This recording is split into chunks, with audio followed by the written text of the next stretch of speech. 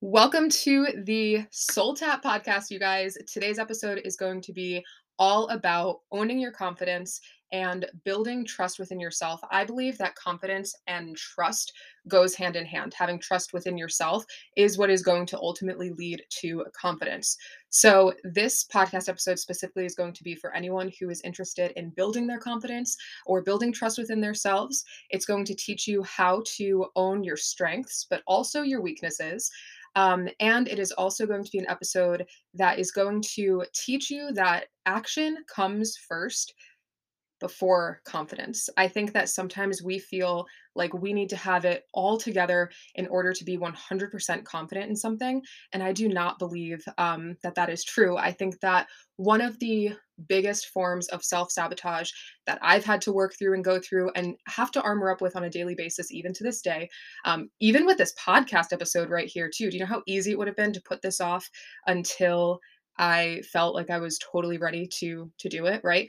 Um, but I think that the biggest form of self-sabotage and the biggest form of procrastination is feeling as though we need to have everything be perfect. You know, perfectionism kills us in so many different ways. Yes, we do need self-confidence. So one thing that I feel really passionately about, especially as a leader of an organization with people within my team who are also learning how to build their own confidence, is knowing your strengths and knowing your weaknesses. I think that this just allows you to be able to move through life in a more intentional and fluid way when you are confident in what you are good at and when you're confident in what you're not so great at, right? So, one tool that I think is really helpful if you haven't done this already is to use the Gallup Strength Finder. I do believe there's a free version of it. It might pump out your top like 5 or 10 strengths. I'm not really sure. I've paid for it. I've invested in it and I think it's well worth the money. I don't know what it costs nowadays. I feel like it was like somewhere from 30 to $50 when I did it just a couple of years ago. But what it does is it takes you through this process, this kind of test format. It's kind of extensive, but it doesn't take too long. That asks you a bunch of questions and then generates your strengths, and you get to know your top strengths out of, I think there's 34 total. And the paid version of it that I got, I am able to know my bottom strengths, I guess, and my weaknesses. And that has been so valuable. And the accuracy of this test is ridiculous. I can almost guess everyone who I know closely what their top strengths are just by knowing them enough. But then when they take the test, hang on, when they take the test and it validates that, I'm like, oh yeah, you definitely have that in you. So I want to give you an example of what my top 5 strengths are and what my bottom strengths are. So my first strength is discipline. My second is achiever. Number 3 is focus. Number 4 is consistency. And number 5 is futuristic. Now, all of these have different meanings, and there's tons of different things that the Gallup Strength Finder website gives you as resources to know how you can actually work with these strengths and even develop these strengths depending on what you do. But my bottom strengths, some of them are connectedness, command, includer, context or kind of like strategy, and adaptability. And I cannot tell you how true that is for me. I am really good, my first 5 strengths, first 5 strengths are very much so independent. Like I work very well independently.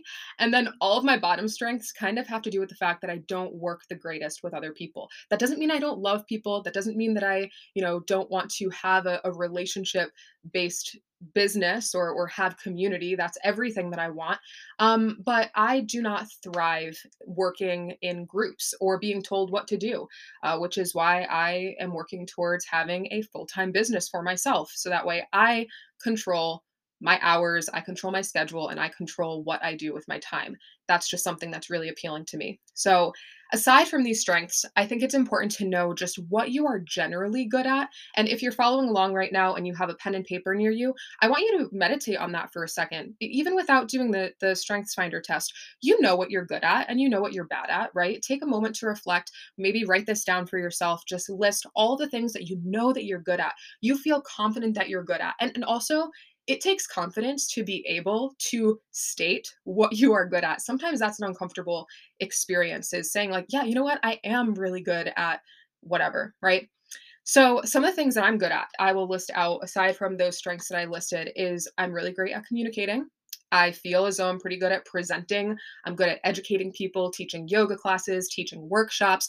Um, Feeling other people's emotions and really kind of like feeling the room. I'm really great at taking care of myself, keeping things organized, relating to other people, managing money, relationships in general. I'm just really great at these things. Now, the things that I know myself, I know that I'm not great at and I'm not the strongest at is, like I said, I'm not great at working in groups with other people. I'm not great at adapting to new situations. So as you saw, my last strength is adaptability, which means that when things go unexpected, it can really shake me and rock me. I do not adapt well at all. Let me give you an example. There's been just like a shift in my schedule and within David's schedule within the past couple of weeks. And it's taken me quite some time to find my footing with this new schedule. And it's not even that much of a big change at all. But any sort of shift, adapting is really difficult for me. I am also not great at asking for help, which obviously puts stress on situations because you need to learn how to ask for help in life. I'm not the greatest at cooking. I didn't get that Italian gene in me. I don't know where my Nona's cooking gene went when it was passed down to me, but it didn't get passed down to me or my mom's. Like it's ridiculous. I like to cook. I like it, but I'm just like not good at it. You know why? Because I don't follow directions well. I want to do things my own way. And so, let me give you an example of this. This is just a funny story. A couple weeks ago, I tried to make a homemade tikka masala. I love tikka masala. And I noticed that the consistency of it wasn't thick enough. And so I was like, I'll just add a little bit of flour to it. Whatever, right? Actually, I added arrowroot powder to it because I was like, that thickens things up, right? Yeah, sure, it does. But the amount that I added was so ridiculous that as David was eating it, he was like, "Babe, what are these pockets of like flour doing in here? It's interesting." And so, I'm not the greatest at following directions. Ask me to put something together, it won't happen. I'll probably break it because I try to do it my own way. Okay. I know. I'm not great at confrontation. I'm not great at criticism. I'm not great at sometimes, managing my sugar addiction. That's a weakness of mine. I love sugar. And, I list all of these things out, and there's bunch more things that I'm good at, and also a bunch more things that I'm not great at. But I'm not listing all of these things or having you reflect on all of these things for yourself to just point out like what you're good at and what you suck at, and that's it, right? It's an opportunity for you to reflect on these things so that way you can see where you can strengthen even more. So, the things that we listed that we're not great at, it doesn't mean that we stay stuck there being a victim of sucking at whatever, right? Like I don't have to live the rest of my life being a terrible cook. Oh my gosh, Carissa, hi. I don't have to live the rest of my life just saying like, yeah, I suck at cooking, right? How often do we do that though? How often do we stay stuck in the victim mentality of I'm just really not great at that, so I'm not going to do it, right? And we avoid it. Maybe certain things that's okay to do. But I think that there's opportunity for growth here. And I think that that is where we have the opportunity to flex our muscle of building confidence, which does not just happen overnight. You don't just miraculously wake up feeling confident in a skill set or in a task or a hobby. You don't just do that. I'm not going to wake up tomorrow learning how to knit just because I want to learn how to knit. I have no idea how to knit or crochet or any of that stuff. And I'm never going to just wake up and know how to do that. And the reason that we feel sometimes inadequate or incapable of doing certain things is simply because we don't have the confidence or the trust in our abilities to learn those things. We haven't flexed that muscle yet. So, how exactly do we build trust and confidence within ourselves in these different areas of life? Like I said, trust and confidence goes hand in hand. You don't wake up randomly with these things, you intentionally develop these skills. And another example of this is how many of us have healthy routines that we've had to develop over time. We didn't just wake up one day randomly, feeling like we should do our healthy habits. Most likely, there was a pain point in our lives that caused us to feel like we needed to make a change. And maybe we got so fed up with the weakness or the the pain point that we were dealing with. For me, it has been my mental health and my anxiety over my life. Some moments I'm like, I something has to give and something needs to change, and nothing is going to change if nothing changes, right? And you don't wake up feeling like that trust in yourself. I think working out and going to the gym is a really, really great example of this, because I think, or going to a yoga class even. I think I think that, I think back to, like, the first days that I started working out and, like, moving my body intentionally, and you walk into the gym or facility, or you turn on the exercise video or whatever, and you feel like you totally don't know what you're doing, right? Especially when you're in, like, a gym setting where other people are around you, it can be really uncomfortable. Shameless plug, I'm starting a beginner series, yoga series, so if anyone wants to learn how to do yoga from a beginner's perspective, I got you. But anyway, it can feel really overwhelming, like stepping into that arena. And what happens? You might not know how to do what you want to do, right? You might feel like you look like a fool, or you might feel inadequate, but you did it. You got up, you exercised your body, and then the next day you try again, and the next day you try again, and the next day you try again. And over time, you start to flex this muscle, no pun intended here, but you start to flex your muscle of knowing how to do something. Oh, I know how to do a bicep curl now. Oh, I know how to get into downward facing dog. I know what that means. I've heard that before. And then you start to trust not only your ability to do the thing, but you start to trust your ability to your discipline, that you are actually going to do it, right? I know that if I tell myself I'm going to the gym tomorrow, I am going to go. I am very disciplined in that way. However, if I don't put my clothes out the night before, I am not kidding you, I won't go. I trust myself enough to know that that is what needs to be done in order for me to actually do it. It might sound ridiculous. I also trust myself in my weaknesses too. My sugar addiction that I have, I cannot have certain things in my house. I can't. I've built the I guess distrust, if you will, over time with myself, to know that if there is sugar in my house, if I have a package of Oreos in my house, I am going to eat the whole thing. It's not a matter of if, it's not a matter of if I'm going to have the strength not to. I am going to. I know that about myself. Some people might argue, okay, Sabrina, you have to, figure that out, be stronger in that area. I'm not. I'm not. That is a weakness of mine. And so I think sometimes it's important to protect yourself by knowing your boundaries, by knowing the things that are trigger points for you, right? And that's where we build that trust and that confidence with ourselves. Um, so we trust ourselves, we know ourselves. Also, too, a note to say is confident people are not just miraculously blessed with confidence most of the time. Maybe some people are, but most of the time, people go through so many experiences and so many situations in order to be confident in what they're doing. And they might not even be confident when they're doing the thing that makes them look confident. Let me have a real moment with you right now. Going live, I actually don't really love going live too much. You know why? Because I don't have control of who pops in. I don't have control of the comments. I don't have control over if I say something wrong and someone catches onto it or whatever, or now it's out there live. If I stumble upon my words, it's live.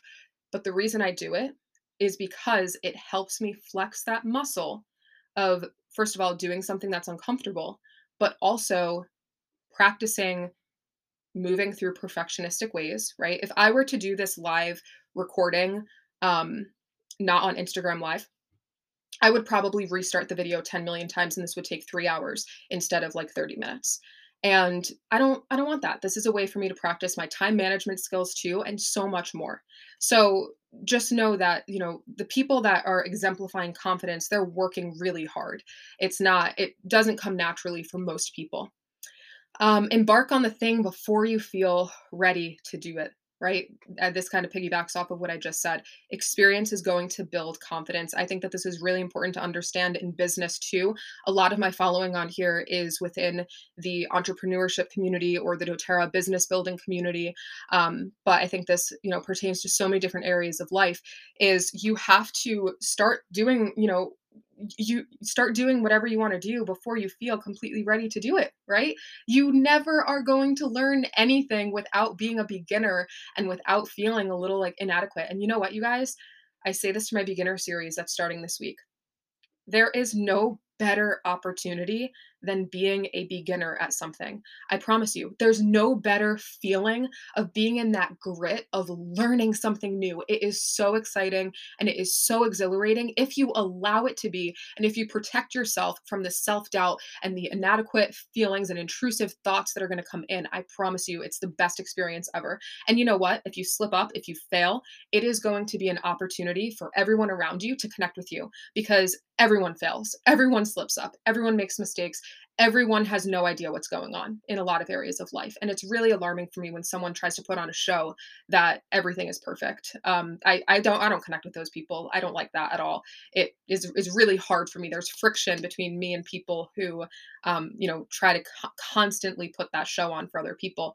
And I want to use the example of teaching yoga for me. So I had a really awesome experience when I first started teaching yoga. When I was in my teacher training, I was 19 years old. And the training I was in was really good in regards to the fact that it was, the teacher had us teaching in in the studio, and flexing that muscle and practicing that. Like the first weekend, I remember she was like, "All right, so we're gonna go up and teach." And you're like, "What? I have no idea what I'm doing." But it was honestly the best thing that she could have done. And when I graduated from this teacher training, I remember my teacher telling me at the time, "You're gonna start teaching as soon as you get out of here." And I was like, "No, no, no. I'm gonna take 6 months. I'm gonna review. I'm gonna study even more, even though I just did a whole training. I'm going to wait and wait until I have it really nailed down and figure out before I go out and teach." And she said, "No, you need to get out there and you need to start teaching. If you want to teach, you need to start now. You cannot wait." Because you're just going to keep waiting and keep waiting and keep waiting and wait until you have this perfect class and this perfect voice and this perfect this and this perfect that. And I listened to that advice. I'm so grateful that I did. And I'm so grateful that I even had that advice and that experience. And I started teaching right away. And I have taught some of the best yoga classes. I've taught some of the worst yoga classes. I have slipped up. I have, completely just whatever. And most of the time, like I said, the people who stuck around for all of those classes, especially in the beginning, are the people that I'm still connected with now to this day, because they saw beyond my mishap, right? And they related to me. They related to, me saying left instead of right, or whatever other stupid stuff happened, or the music not working right, or whatever. There was that connection and that vulnerability which we all crave, whether we know it or not, right? Um and now I've had 6 years of teaching yoga. I've taught thousands of yoga classes. I can teach on the fly. I can teach you a beginner class right now if you want me to. I can teach a core class right now if you want me to. We don't have music, that's okay. We don't have proper props, that's okay. I've got it. And I'm able to adapt. I think teaching yoga is the only place I'm really, really good at adapting in, but it's because I've flexed that muscle and I've seen it all over the years. And I started before I was ready. I started when my voice was shaking. I started when my voice was quiet. I started when my voice, I didn't feel like I even had a voice. I didn't feel like I who was I, right? And that really allowed me to make really big impact. I think it's important to be prepped for pushback too. Prepped for pushback, mentally for yourself, spiritually. The spiritual warfare will be real when you start breaking past this. And also, even maybe within your communities as well. People who are not willing to put effort into anything are going to be really, really uncomfortable when you start putting effort into something and you start growing confident in something, especially in your voice, especially in your voice. And a common defense mechanism is, instead of developing their own skills, they will try to take you down instead. I've talked about this a lot. I don't really want to go super deep into that right now. But just know that that happens, and to expect that and armor up against that beforehand, and you'll be all good. Take one small shift at a time. Don't go 0 to 100 real quick. When I first started teaching my first yoga classes, I was not doing anything fancy. I stayed with the same class for like 6 months. I had the same playlist for probably 6 months too. I didn't switch it up. I kept it the same just to build that confidence in my voice and my ability. And then little by little, you start adding new things in, new moves, new songs. And then that's where you start to expand. And you'll know when you're ready to go that next step. Expect the road bumps, expect the delays, expect the traffic jams. You're going to get stuck at times. But you are going to consistently be moving forward as long as you're committed to that pattern of growth. This is a really important note that I have here. Flex on what you are good at boldly. That's something that I struggle with. Like I don't receive compliments too well. If someone says, "Hey, you're really good at teaching yoga," or "You're really good at this," I might say something like, "Oh, no, kind of like shrug it off. Like we shrug off our compliments, right? Because we think that's the humble thing to do. And yeah, stay humble. Please stay humble. No one likes an arrogant a-hole. But I think that there's a need for people being more bold in what they're good at. Yeah, I am really good at that. Thank you. Thank you. I've worked really, really hard on that, right? Sometimes we want to kind of dilute ourselves for the comfort of other people. And I think that's a really dangerous trap to fall into because you kind of get stuck. I've been there. And it's not the most fun situation to be in, but instead posture yourself in a way that says, yeah, I'm really good at that. I do have a lot of experience with that. Can I help you? Do you want help with this too? Because I can teach you that, right? That's a whole different, that's a whole different persona than saying, yeah, I'm great. I know, right? Obviously, that's just a whole different thing. And then I want to leave off on this with a little bit of scripture.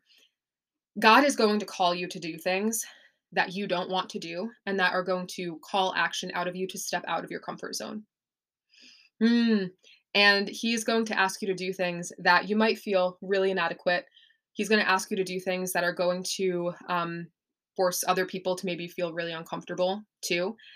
But you have to do it anyway. One thing I will share with you that I am doing that is extremely uncomfortable is integrating my Christian experiences, my Christian practice in with yoga.